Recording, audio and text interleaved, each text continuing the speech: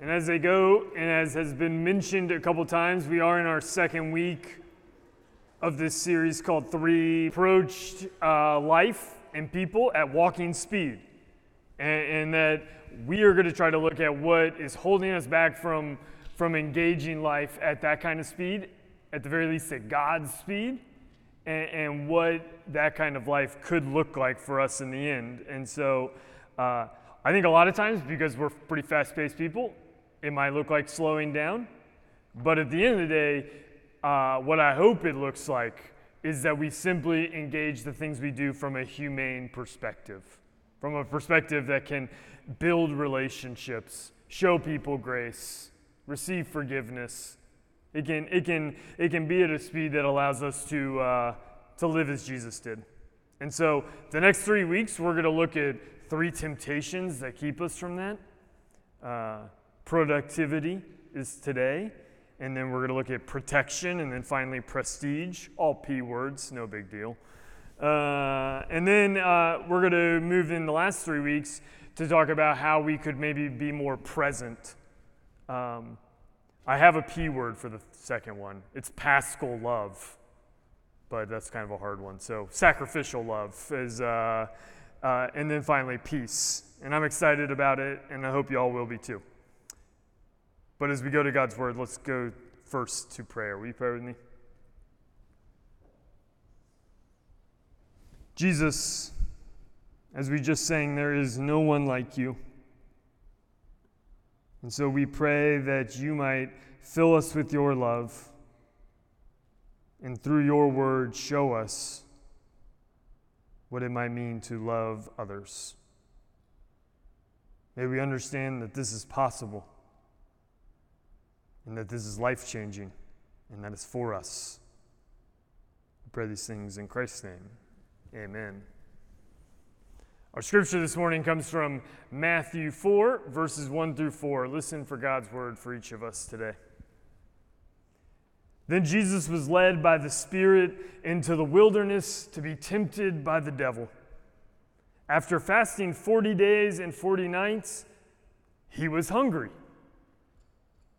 And the tempter came to him and said, "If you're the Son of God, tell these stones to become bread." And Jesus answered, "It is written, man shall not live on bread alone, but on every word that comes from the mouth of God." This is the word of the Lord. Thanks be to God. Stone into bread. That is literally the ultimate feat of productivity right there. And we are a people who love, think about it, we love being productive. You ever tell someone it was a really productive day and you meant it was a horrible day?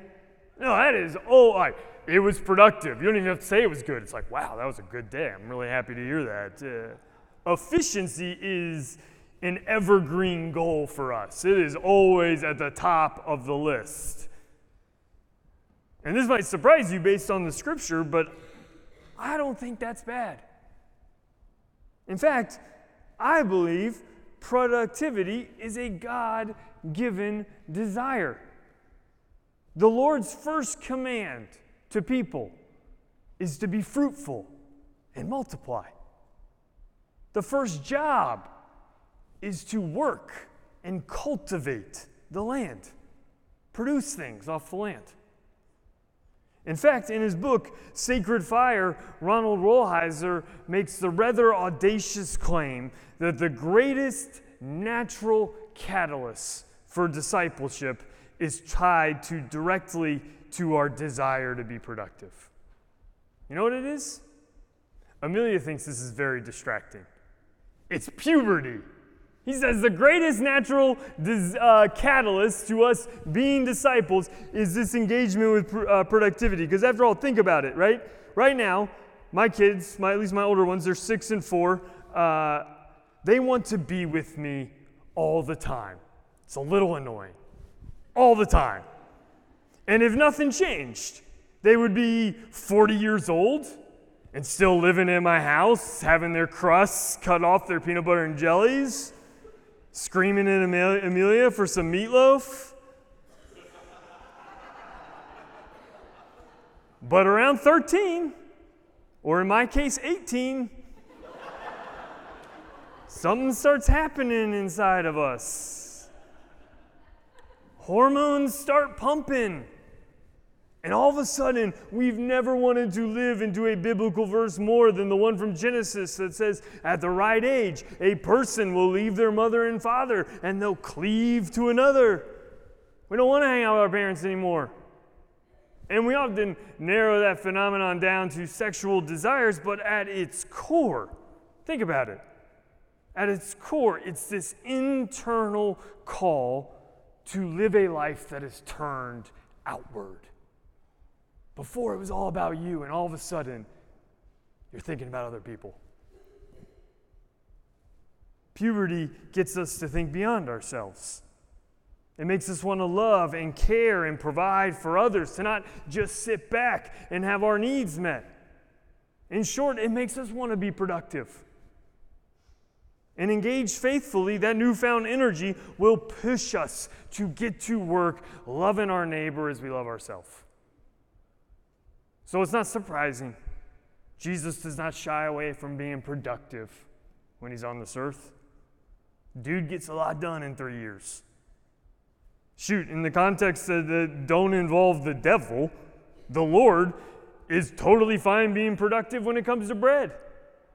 In the Old Testament, God made bread for Israel every morning as they wandered the wilderness, and he does it with far less than stones. And in a few short chapters, Jesus will put on the mother of all efficiency feedings when he takes just some loaves and some fishes and he feeds 5,000 people. So this is a good thing. This desire that we have is good. Yet at some point, this good thing can stop being good, can it? I assume most of us have felt that before. Where this desire, this passion, I know we all felt it when we were like 15, but even at this point, this desire, this passion, it seems to overtake us and we can't control it. It seems to never end. And this morning, what I want us to see is the answer to that disordered life. It's not to change who God made us to be. We aren't trying to figure out how to live more inefficient lives here. We're trying to live rightly ordered lives. And so the two questions I want to explore today are, one, how does the devil use productivity to tempt us? And two, how might we be more mindful of keeping our efficient desires in line with the way of Jesus? So with that first one, how does the devil use productivity to tempt us? To put it as simply as I can, the devil gets us to separate God's story from our story. So when we encounter need, when we experience the brokenness of the world, when we are hungry, it feels right to take matters into our own hands. When we notice something is lacking, we're all ears to the idea that we can solve the problem. The devil knows the easiest way to get us to give up faith is to offer results. And I was thinking about this week. Not to now, because I'm going to keep talking. Think about how tempting results are. Think about what we will rationalize if we can get results. What we'll do. Where we'll put God to the side and for 20 minutes get something else done. The devil knows it. But let me be clear. I think that this temptation is deeper than some lack of patience that we have. I think it's more than unhealthy ambition or something like that. I think it's important to acknowledge that we arrive at disordered productivity through a pretty complicated journey. We have all been shaped this way by painful events, by hard experiences. What I mean is the devil doesn't come in a blank slate and say like, hey, you should do this thing. And we're like, yeah, that sounds good. And that's just sort of the end of it. The devil comes at the end of a season in the wilderness. We resonate with the devil's invitation because of the role that divorce has played in our life. Trauma. If you've experienced trauma in your life, it primes you for this. The journey of losing someone you love, it will get you to this place. We idolize productivity because we have encountered the deep pain of an absent parent. This is what poverty does. These are real things. To say productivity is a temptation for us is not to say we've simply grown cynical or we want control. It's to say that we have experienced real pain and our faith hasn't healed it. Let me say that again. It's to say that we have experienced real pain in our life and our faith has not healed it. I say that not as an excuse, but to give you permission to name it as real, because I think it's real. Jesus was really hungry. The brokenness of life, it changes us. And no amount of time heals us enough to forget how hard life really is. And it's when we see the world as it is that the devil comes in and says, you have the ability to make it better. You can turn stones into bread. And in that moment, it honest to goodness feels like good news to get busy. We don't all do this the same way. We don't all do it for the same reason. I tend to think there are two variations of this sin. Basically, we either avoid our hunger or we resign ourselves to the hunger. How we try to avoid our need is, I think, the more obvious of the two. It's things like we build idols and we become addicted to things that make us feel significant or that numb our pain. And if those things don't satisfy, we put our head down and we work harder. We avoid our hunger by distraction. And with enough time, I'm sure we could all name places that this is true in our life. I think this is the one that we think of when we think that productivity's got a hold of us. But the ways that we resign ourselves to being hungry, that I actually think is a bit more touchy of a topic. At least with avoiding, we can pretend we're saving ourselves, right? But resignation, it's got no built-in excuse. The image Scripture gives of resignation to hunger is the Israelites as they're in the wilderness, wishing that they were back in Egypt under slavery, because at least there they knew where their food was coming from. Resignation says, if I have to choose between the hard road of faith and slavery, if I got to choose between wilderness and slavery, might as well go with the one that the dominant culture will support me in. Might as well do that. At least there I know I'm getting some food.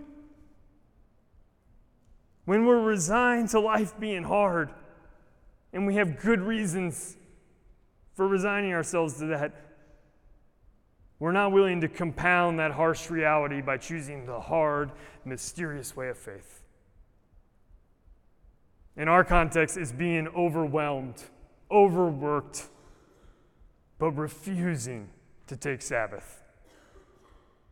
It's a vision of life that chooses our child's extracurriculars based not on the story of God, but what gives our child the most opportunity. Because if we were ever to limit our kids' options, it would feel like we're choosing not to feed them when they're hungry. And raising a kid's hard enough as it is.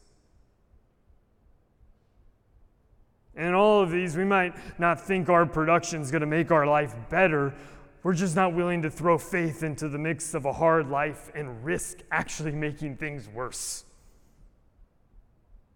And that's what the devil wants. This is how he tempts. In those moments, he comes in and he says, "You're hungry? Well, forget the narrow path. Why add struggle to struggle? You have the ability to solve this problem. And everyone will affirm you for doing so. Everyone. So get busy. Just do it." Satan invites us to separate our need from God's story. The devil wants our daily bread disconnected from God's redemptive work, where faith feels like a disservice to reality. Has faith ever felt like a disservice to the reality you're going through? In that context, what was meant to turn us outward, this natural good desire, it only turns us inward, where it will always feel right to engage any difficulty, any need, any desire in the most efficient way possible, not for some faithful purpose, but just to get through it. But friends, this morning, I want you to know that this is not the way it has to be. So how might we be more mindful of keeping our efficient desires in line with the way of Jesus? Well, our men's retreat speaker turned me on to this, but there's this book by Diogenes Allen, and he says that people often see temptations, Jesus' temptations, and they think, well, these are the three areas that I should run from. Clearly, these are the ones that we should not be messing with. These are the temptations. These are the things. But Allen says it's actually the opposite. In submitting to these temptations, Jesus shows us what areas of our life are worth the struggle. These three places that we're about to go through, Jesus says, these are the ones that we do not run from or duck from. This is where we actually get after it with our faith. Jesus goes through the temptations not so we know what potholes to avoid, but so we see what good things can be warped by evil lies. Therefore, we know where to slow down, enjoying the Lord as we engage these universal struggles for a faithful life. Is your life moving at a pace that allows this? Think of a time you have been recently felt some version of hunger. It probably wasn't real hunger, but maybe you were lonely or bored. Or maybe if you haven't been bored in a really long time, that's a good sign of something's a little off. Maybe you felt insignificant or rejected or judged. Were you moving at a pace to notice you had journeyed into the wilderness? Real wilderness. Were you moving there, let alone to see that, let alone consciously take the time to engage your need with God's word? A life dictated by the speed of culture, I think it stands little chance. And evil takes advantage of our God-given habit of efficiency and gets us to produce our own solution every time. So instead of faithfully leaning into the struggle, looking to connect it to God's word, to God's story, we seek out the productivity of porn, the salvation of work, therapy of retail, the dopamine hit of social media, the affirmation of group think, friends' affirmations, and any other action that might quickly produce satisfaction. But friends, it does not need to be this way. When we are hungry, when we long for something, when we see a need, that is a call to remember that we do not live by bread alone, but by the very word of God. It's actually an invitation not to be pulled inward and selfish, but to be pulled outward, outside of ourselves, that we can trust the Lord when He says that it is possible to align our efforts with the life-giving story of Jesus. It is possible.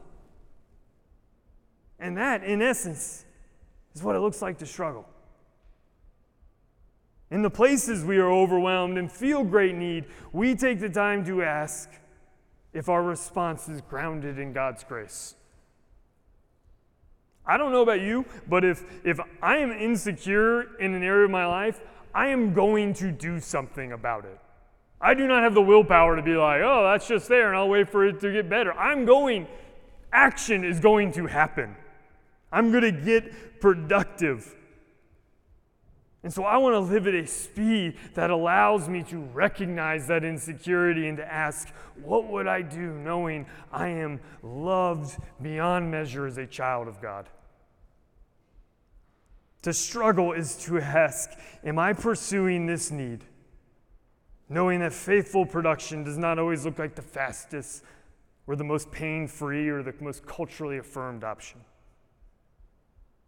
To struggle is to slow down long enough to ask, is my work producing the fruits of the Spirit? Where do I see patience and kindness and joy and forbearance sprouting up? And if I don't see it, how is God calling me to live differently? Work differently? In the face of difficulty, do my actions stand firmly in the story that death is defeated? In the end, Jesus invites us to be as vulnerable as he was, to pursue our work in a way that always leaves us open to the sting of death, but to do so because we are grounded in the hope of resurrection. And later in the series, we will explore what it looks like to choose this struggle day in and day out, to live at a speed where we can pursue our productivity and remain relationally present. That's in a couple weeks. But today, I want to close by inviting you into the dramatics of the scripture. It's a pretty dramatic scripture. This is a long-haul discipleship topic, but our scripture this morning, it's kind of a flag in the ground moment. And I think that's the case because Jesus knows you can't nuance your way out of a lie. There's no organic path out of this. So over and over again, the Lord begins our journey towards faithful efficiency by telling people to do wildly inefficient things. You ever notice this? He says, drop your nets. Quit your job. Go walk on water. Start the global church by sitting and praying and just waiting around. Begin ministry by going in the desert and not eating for a little while. Claim grace for babies who cannot talk. Do these things that do not compute. And I'm convinced that the Lord asks us to do these counterintuitive things so we'll never forget that we're not trying to escape the devil here. We're claiming a story that defeats it. And so we set the parameters. We know it might take a lifetime of work to get to be the disciple we were meant to be, but up front, we declare and into the assumptions that once used to govern our lives. Like 3 months ago, I had to do this in some sort of way. I switched to a foot phone, like 4 months ago. Not because I thought it would heal my sins. Anyone who has been around me can confirm it has healed none of my sins. But because I needed to plant my flag in the belief that I do not live by bread alone, and every day that it's annoying that I'm pressing like 45 buttons to send a text, I am reminded of such, and I need it. What about you? Where do you need to plant a flag in the ground? Do something wildly inefficient to begin to live faithfully efficient. Do you need a shut-off time for work? Get off some version of social media? Just quit it? To plant a flag in the ground and say, you know what, as a family, we don't sign up our kids for things that demand our Sunday morning? Do you need to fast from some sort of consumeristic habit that you're in? Confess an addiction to someone. I don't know, join a small group that you don't have time for. Sign up to teach the kids. None of these things are efficient. Barely productive. Barely productive.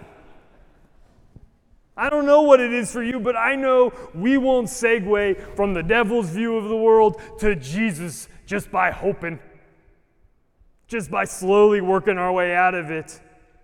No, we do so by not ducking the struggle, to claim a different story. So let's proclaim with our life that we are sacramental people, that we are a community of both word and bread. I hope that you will go from this place and that you will plant your flag in the ground somewhere to claim inefficiency in some bold way, because we believe in the God of resurrection. And we are invited to practice that boldly in all that we do. Thanks be to God. Amen. Will you pray with me? Jesus, what a gift to be pulled to want to engage this world. What a gift to know that you desire for us to have meaning in the things that we do. What a gift that beyond all comprehension, you invite us to join your story of the kingdom coming. And yet the kingdom is not yet. We live in a broken world, and it seems daily we are tempted to warp these good desires and become our own savior, resign ourselves to a life that's going to be hard, and our job is simply to manage it as best we can. But Jesus, I pray that we might not play by those rules, that in knowing our story is tied to your story, we might find some way to drop our nets, to step out of the boat, to do something that doesn't totally compute, but to do it as a claim and as a reminder that the things that we do can get wrapped up in your work and can produce the things that will be eternal. Pray that in some way your Spirit might move to give us an idea of what that might be for each of us today. And we might leave here faithful, productive people. Pray these things in Christ's name. Amen.